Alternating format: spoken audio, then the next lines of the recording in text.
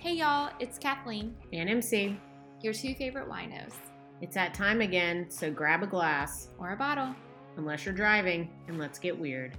This podcast contains adult content and crime details which might not be suitable for all listeners.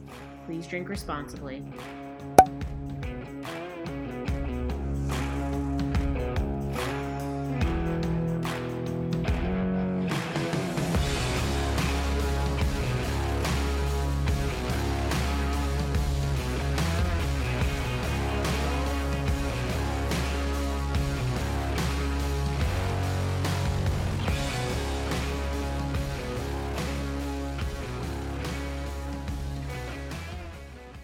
Hey y'all, welcome back to our 5th episode of Uncorking the Truth.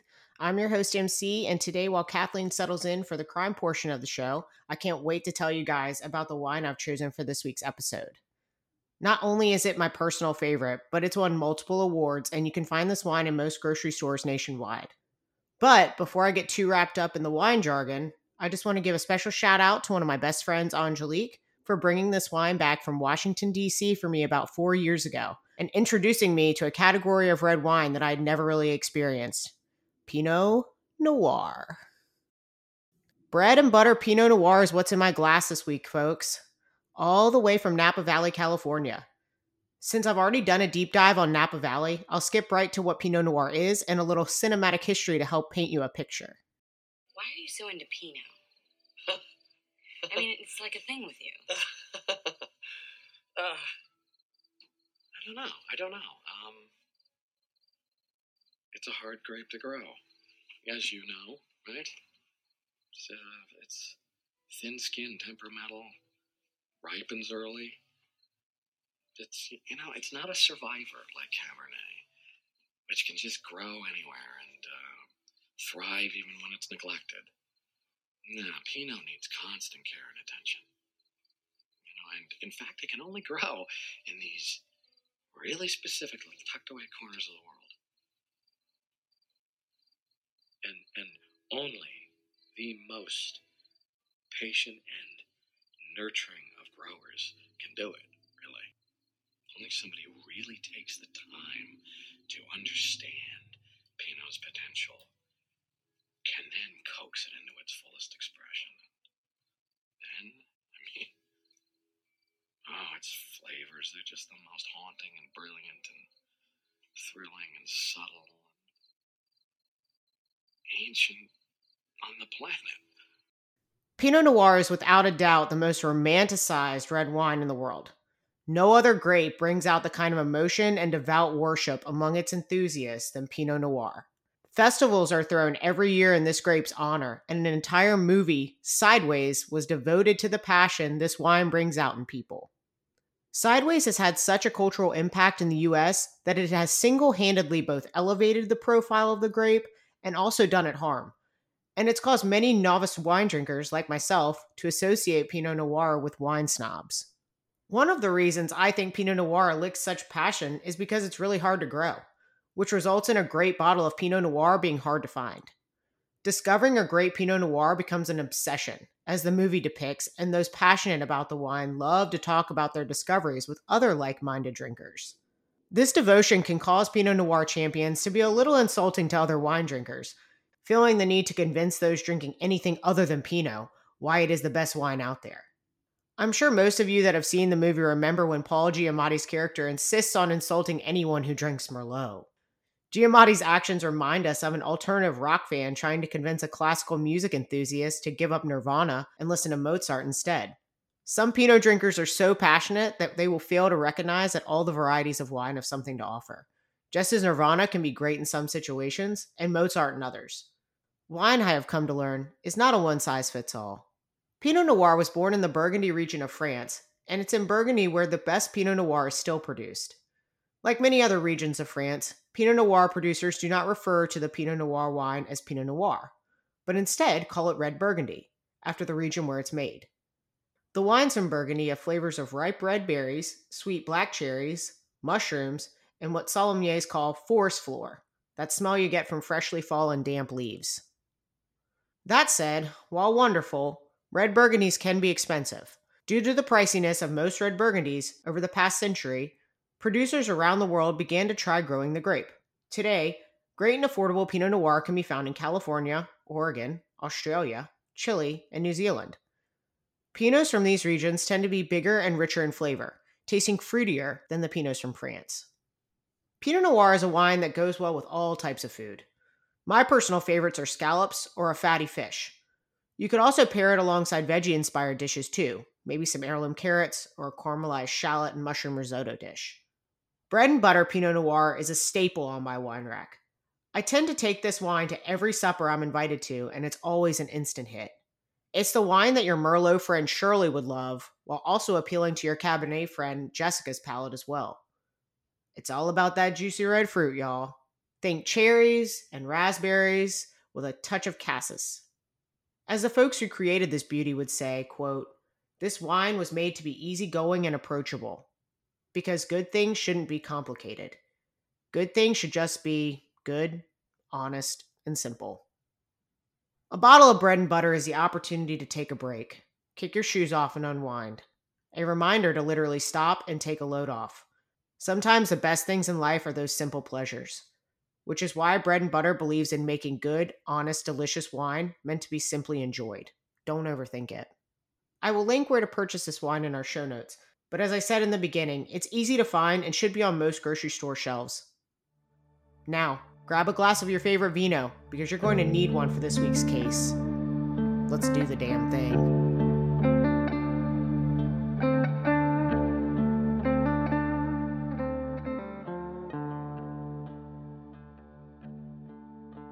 January 31st, 2011 was just like any other Monday in rural Georgia for 18-year-old Amanda Callahan. She had just picked up her younger sister, Alana, from the bus stop at the end of their driveway. After dropping her sister back at their family home, Amanda headed back down the half-mile-long dirt road to pick up her brother, who rode a later bus. When the two of them returned home, Amanda immediately knew something had gone terribly wrong in the short 10 minutes they had been gone. As the siblings were making their way to the front door, a family friend and neighbor, Aaron Schmidt, exited the home looking distraught. When Amanda asked Aaron what was the matter, Aaron said that someone had taken Alana and was headed towards the woods. In a panic, Amanda ran out of the back door to hopefully find the kidnapper and get her sister back. Moments after stepping outside, Aaron exclaimed that he saw Alana laying on the ground just past the tree line.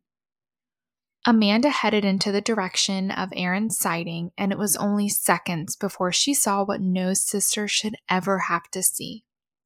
Her younger sister lying lifeless on the ground, covered in blood.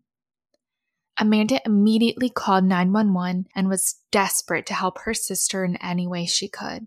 She attempted to perform CPR, but it was soon clear that she was too late. Alana Mae Callahan was a 14-year-old who attended Harlem Middle School. She was very active in her church, Bethesda Baptist, and loved being a part of her youth group. She was known by all for her contagious smile and her infectious laughter. She was goofy, and she truly treasured spending time with her friends and family. She loved riding four-wheelers and adventuring out into the woods. Alana's dad described her as extremely gullible, and it was sort of their little joke that he could just talk her into anything. Alana was an A student who dreamed of becoming a lawyer one day. Her mother said she was, quote, pure and innocent.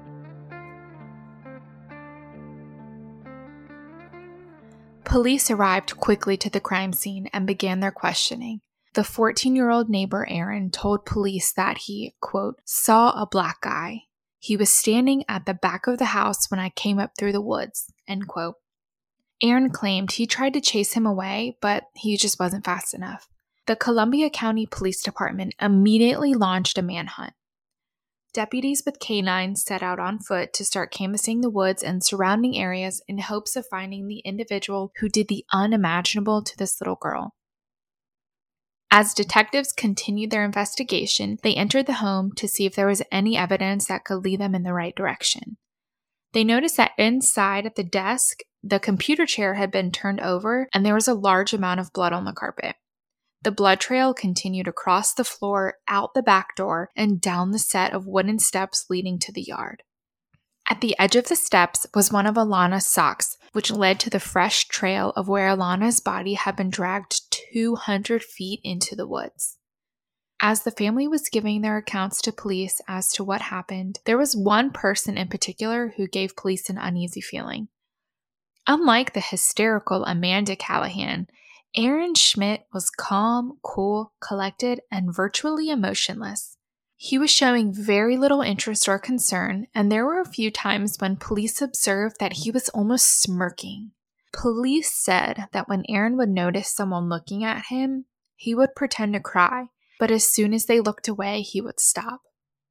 Definitely not what you would expect of someone who just lost a person they deeply cared about. Immediately, police knew that something just wasn't right, and they needed to get him down to the station for some further questioning.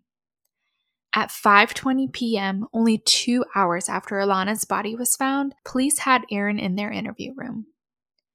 Aaron told police that on his way over to the Callahan home, he saw someone going through the woods to their gate. He drew diagrams of where he saw the man going, and police officers in the interview room were relaying this information to officers at the crime scene to try and track this man down. No matter what areas the investigators searched, they continued to come up empty-handed. When Aaron was asked to give a physical description of the man to police, he claimed he was a, quote, tallish, blackish dude, but he ain't black, he's white. End quote. It was pretty clear to police that Aaron was not confident in his story and that they needed to dig deeper to get some honest answers. Police remembered a very specific detail that would give them a glimpse into the truth of what really happened.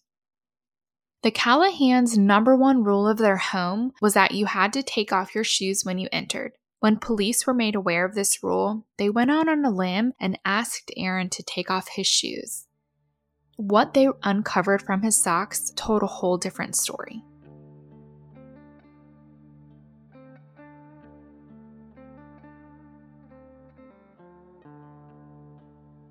This broke the case wide open because the tops of Aaron's socks were covered in blood.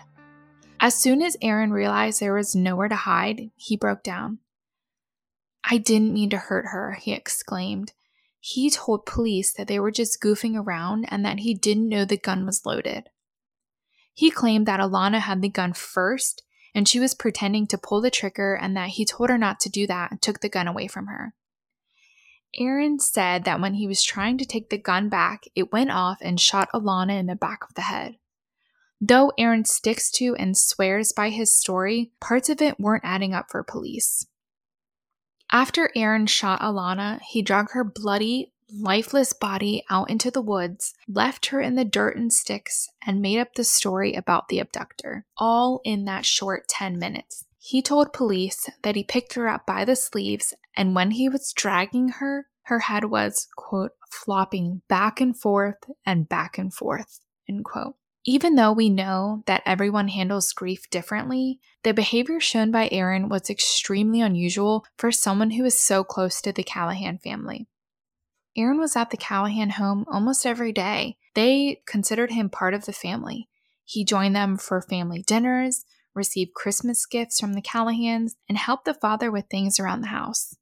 Aaron had a hard childhood, and being raised by his sister, it seemed like the Callahans were the family that he always wanted. It was very clear that Aaron had an extremely traumatic childhood, and there were numerous accounts of sexual and physical abuse of Aaron. The new guardianship by his older sister was a breath of fresh air, but there were still some scars that will never heal. There was a time when Aaron was seen by a child psychiatrist who described him as severely disturbed due to the horrible abuse. It seems that Aaron was never really given the chance to mature in a healthy way. He was usually welcome at the Callahan home up until a week before the murder.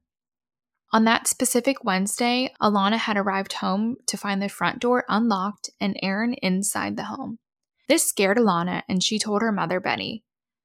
When asked how he got in the house, Aaron claims that they had left the door unlocked, which Betty knew this was not true. Understandably, this made Betty extremely upset, and she told Aaron that he was not allowed in the home unless she or her husband was there. She also forbid Aaron to come over before 5 p.m. on weekdays. The parents kept guns in the bedroom, and a rule was made that no one was allowed to go in there and especially not touch the guns. Apparently, Aaron didn't take this threat too seriously, considering he was in the home not even a week later before anyone else got there.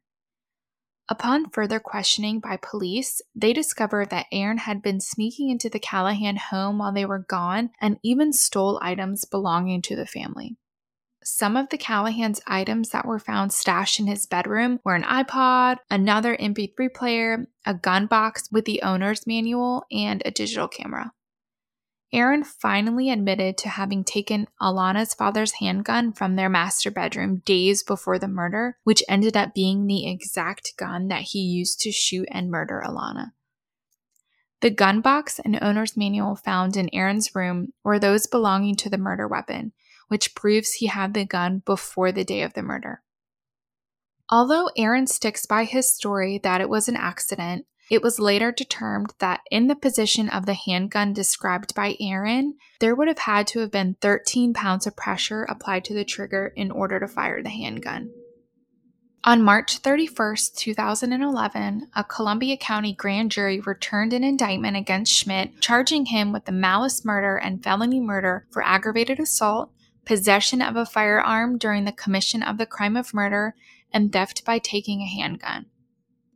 Schmidt was tried before a jury in February and was found guilty of all charges.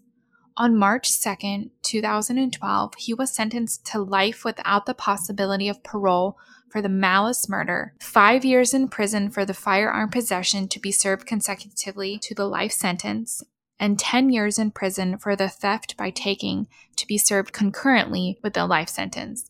The felony murder verdict stood vacated by operation of law.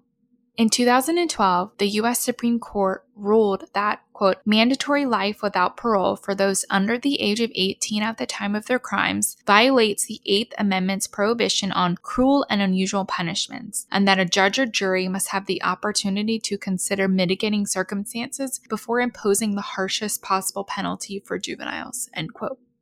Prosecutors pointed to the fact that Alana was killed in the 10 minutes she was alone in the house as proof that the murder was premeditated. He timed that murder to perfection. It's like something you'd see on TV, Judge Annis said at the time.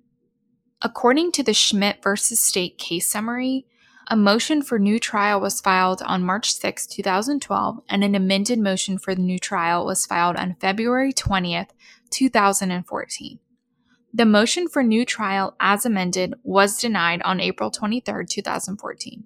A notice of appeal was filed a few days later, and the case was docketed in this court for the April 2015 term, and the appeal was submitted for decision on the briefs. Schmidt argues that Judge Annis did not let jurors know they could choose to find him guilty of involuntary manslaughter, which would be a less serious charge. Aaron claimed that his trial attorney was ineffective and that his sentence was cruel and unusual punishment. Presiding Justice P. Harris Hines, however, says that the court has rejected all of his arguments. He finds that the evidence, quote, was sufficient to enable a rational trier of fact to find Aaron Schmidt guilty beyond a reasonable doubt of the crimes of which he was convicted, end quote. A decision in 2016 titled Montgomery v. Louisiana ensures that the Miller v. Alabama ruling be applied retroactively, allowing parole hearings for the 2,100 individuals who are currently incarcerated under life sentences that were handed down when they were minors. Because of this ruling, Aaron is able to appeal his 8-year-old sentence. Quote, I was 14 years old. I really messed up. End quote, he says in a promo for the A&E series Kids Behind Bars. As the friends and family of Alana Mae Callahan continue to grieve and mourn the loss of their little girl, Aaron Schmidt, now 22, remains behind bars at the Hays State Prison in Treon, Georgia. This family will never know who Alana would have become. They will never get to watch her walk down the aisle or see her become a wife and mother. All the Callahan family has now are material items to remind them of Alana. There was a memorial made behind the Callahan home filled with crosses, stuffed animals, and gifts to remember the sweet 14-year-old girl whose life was taken away too soon. The family says it's a place where they go to speak to and pray for her. The day he can walk free is the day they go to the cemetery and dig up my baby and say it's all a big misunderstanding, says Alana's mother when asked if she was upset about the possibility of Aaron being released from prison. The Callahans remain committed to opposing any legal action on Aaron's behalf.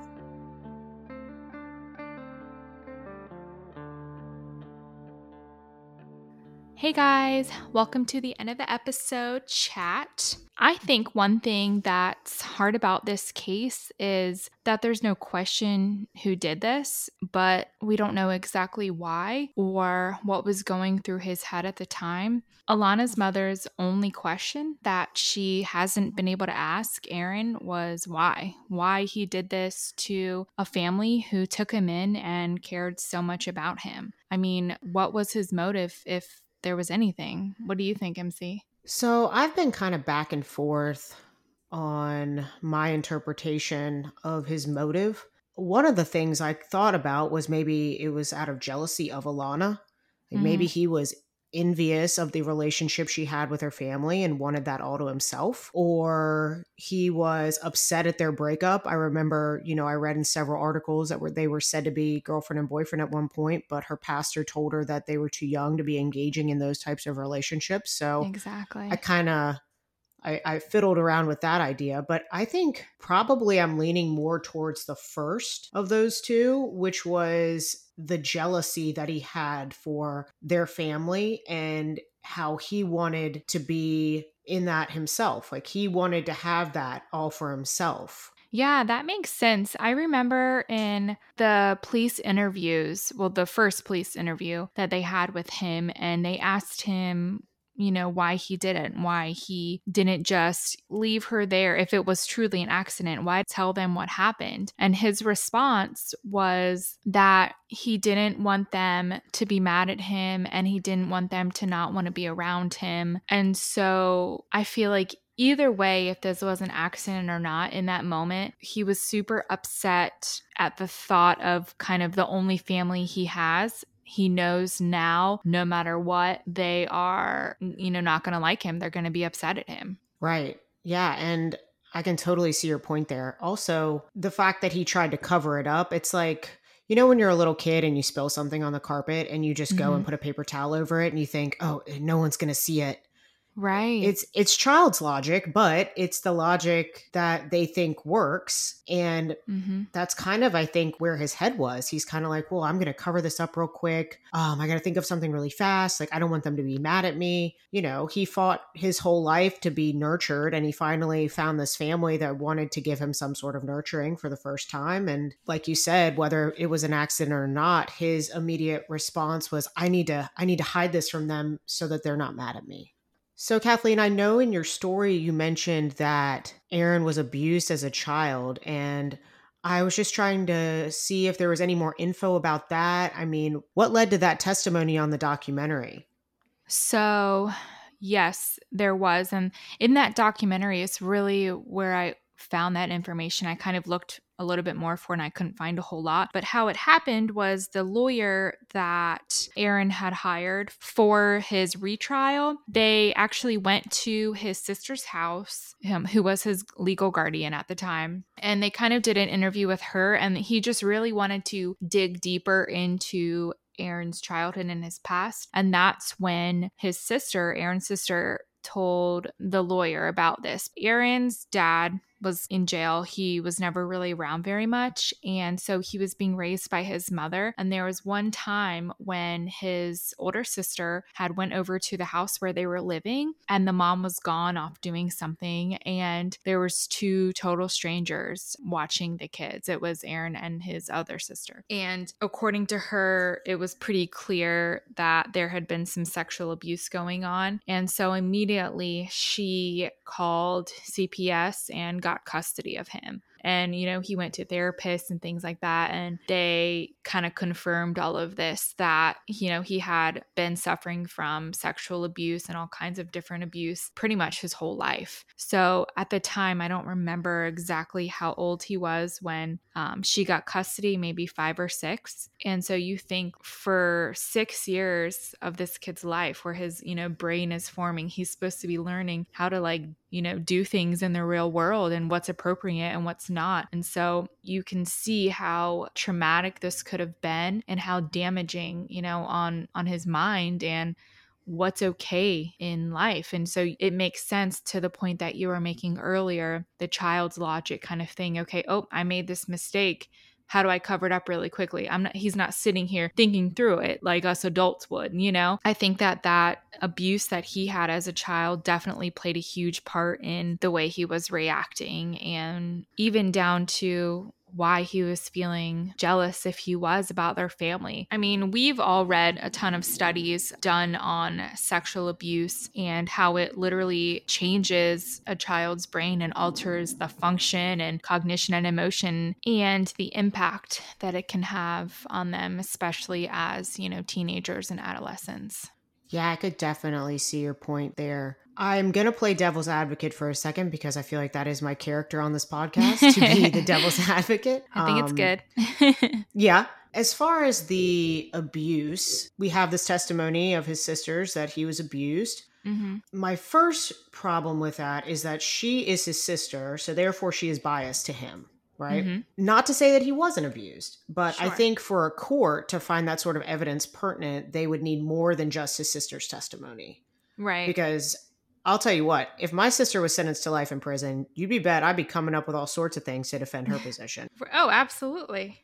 But again, that doesn't mean he wasn't abused. I think if there was more than just her testimony, then they would have, I think, a better leg for his defense. I hope he has seen a psychologist. I'm sure he has. Obviously, we just weren't able to find that sort of information because it is privileged. But like you said, when they tried to get their retrial, the attorney was coming around asking more questions, and hopefully they were digging more into that aspect. Because like you said, we've talked a lot about it in our Butcher of Hanover case, the likelihood of a child that's been abused sexually or physically or emotionally is likely to offend. The likelihood of them offending is greater because they were abused.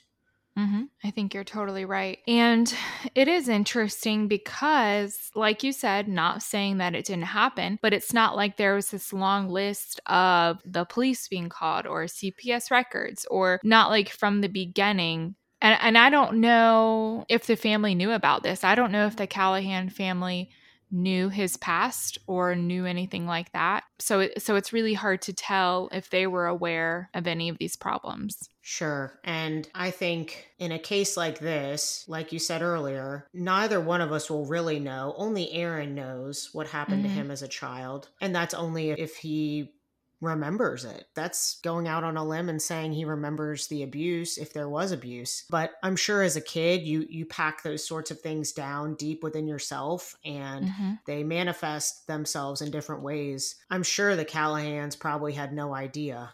Right. I really don't think so either. I think it's interesting to me to think about the fact that he was going over there when they weren't there, and not just kind of snooping around, but like taking things. And I think it just shows a little bit of a different side than this kid who loved this family and just wanted to be around them all the time. I know if there's a family that I love and respect, I'm probably not going over their house when they're not home and taking their things. I think that can full circle itself back to the ways of what we were just saying of how it manifests itself differently. Mm-hmm. His emotional turmoil could have been manifesting in ways that were deviant, like theft, doing things that were inappropriate, showing up at the house when he wasn't supposed to be there. But then on the other side of that, he's doing these things that are, quote unquote, disrespectful. But then when he's going in the house, he cares enough to take his shoes off. Is that when the family's home that he's doing that? Well, I don't know if he was doing it when they weren't home, but when the murder happened and he got there before anybody else was there, he took his shoes off. Yeah, but that could have just been like muscle memory. Like Yeah, if I come in the that's house true. 80 times a year and I take my shoes off every time, Mm. it's just muscle memory at that point. Yeah, that's true. I feel constantly pulled between the sadness of a family losing their child and then another child who has had a long, excruciating life of abuse. It's just really hard to tell. You don't know what exactly happened. But police do believe that Aaron would reoffend and kill someone else. But his sister's lawyer and other friends he had would swear that he would never do anything like this on purpose. I guess that we can get into the trial a little bit and talk about that for a little while. Yeah, I definitely had some notes about the trial here. I watched the trial a couple of times, and one of the things that a lot of the articles said was that he was just emotionless, he didn't cry. But is that really a gauge of someone's emotions, the ability or inability to cry? I think everyone is different in that regard, and that doesn't necessarily point to him feeling remorseless. Right. Everyone handles grief differently. For sure. And I also noticed that his public defender didn't even really attempt to defend him. I know. That was super weird. Yeah. And I was like, well, maybe she was overworked, or the mountain of evidence that was presented, maybe she figured the nail was already in the coffin. Mm-hmm. I noticed that she didn't ask many questions of the prosecution's witnesses, and she didn't call a single defense witness to the stand to testify on his behalf, which seemed really strange to me. And then on the other side, he was pretty much getting ripped apart by her. And then, but I don't know if you saw the part where they were showing like crime scene photos and asking, I think it was a police officer or one of the investigators, okay, what's this picture? What's this up? And then they're showing Aaron and he's clearly upset. He's crying. He's looking down. And, when he was asked about that, he was like, they wouldn't let me leave. Like, I did not want to see those photos, but they wouldn't let me go anywhere. And so he's forced to sit in there while they're, showing these crime scene photos. And I mean, he's upset. His nose is getting red. You can kind of tell he was upset in that moment. So I think that, yes, there are times when he wasn't showing a ton of emotion, but that's not all the time. He was upset sometimes. Yeah. And also, I mean, if there was this kind of abuse going on, why didn't the defense attorney call his sister to testify in his defense? Right. And have a psychologist on the stand to attest to his abuse as a child? It's bizarre. If that was really a chess piece in the game, you know what I mean? Like if they had that in their pocket, why didn't they play it? Yeah. And I think that's what leads me to believe either this defense attorney just figured, well, he's guilty. I'm going to lose this case anyway. I might as well not even put forth the effort. But, you're defending a 14-year-old kid. You're not defending a 34-year-old adult whose brain has fully developed, whose emotions are mature enough. You're defending a 14-year-old. Yeah, I think that was one of Aaron's arguments for the new trial, is that he felt like she really didn't do a whole lot and that, he definitely wasn't given a fair chance in that. Oh, absolutely not. She did nothing. She didn't just not do a lot. She did absolutely nothing. She lost every motion and pretrial hearing until his actual trial. I do agree that he looked terrified during the trial. Yeah. He looked scared. He did. Just staring down. I mean, I watched it quite a few times, and I don't know anyone in that specific moment who could have said that he was emotionless. It just wasn't true. You can't fake that type of... I mean, you can, but really, as a 14-year-old, I don't know if the ability to fake that kind of thing is there. Some people can fake it for sure. Yeah. I mean, that's why there's actors and actresses in the world. That's scary. I don't like that. I like to not think that people are that way. I know. So once he was convicted, did you happen to see that interview where one of the jurors said that no one in the jury was comfortable with the outcome? No. Oh, yeah. So I watched this interview with one of the jurors, and they said that no one on the jury was comfortable with the outcome. And if they had only presented one witness that could testify about his troubled past as a mitigating circumstance, they might have been able to be more lenient. Oh my gosh. That's ridiculous. That's crazy.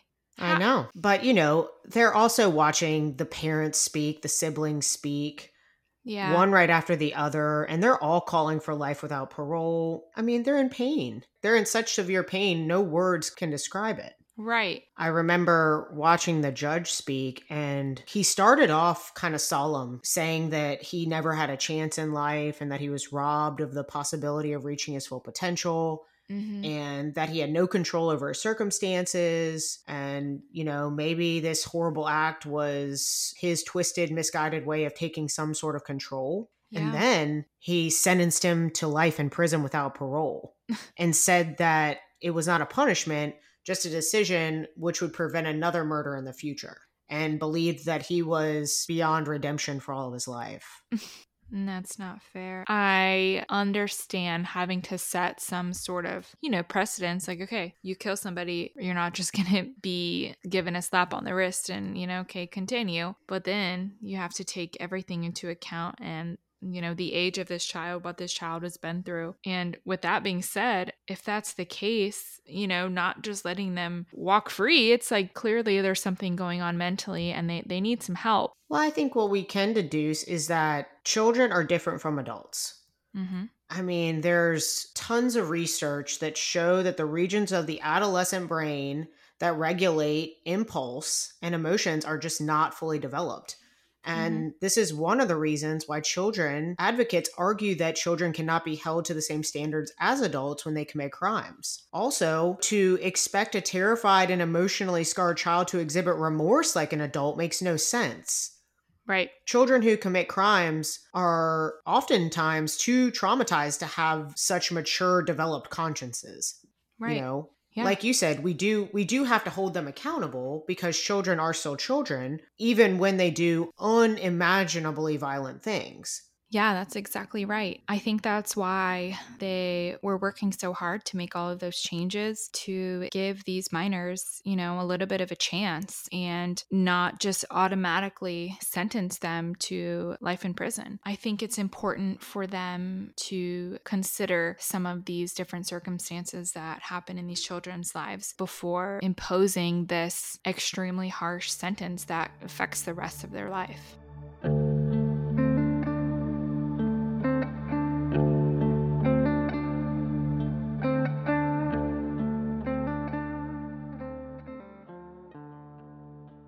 If you liked our podcast and want us to keep going, just hit subscribe or rate and review. We appreciate all your feedback. If you want more info about this case and the wine we selected for this week's episode, check out our show notes. Thanks for listening. Until next time, set your alarms, lock your doors, drink some water, and don't text your ex. Stay weird, friends.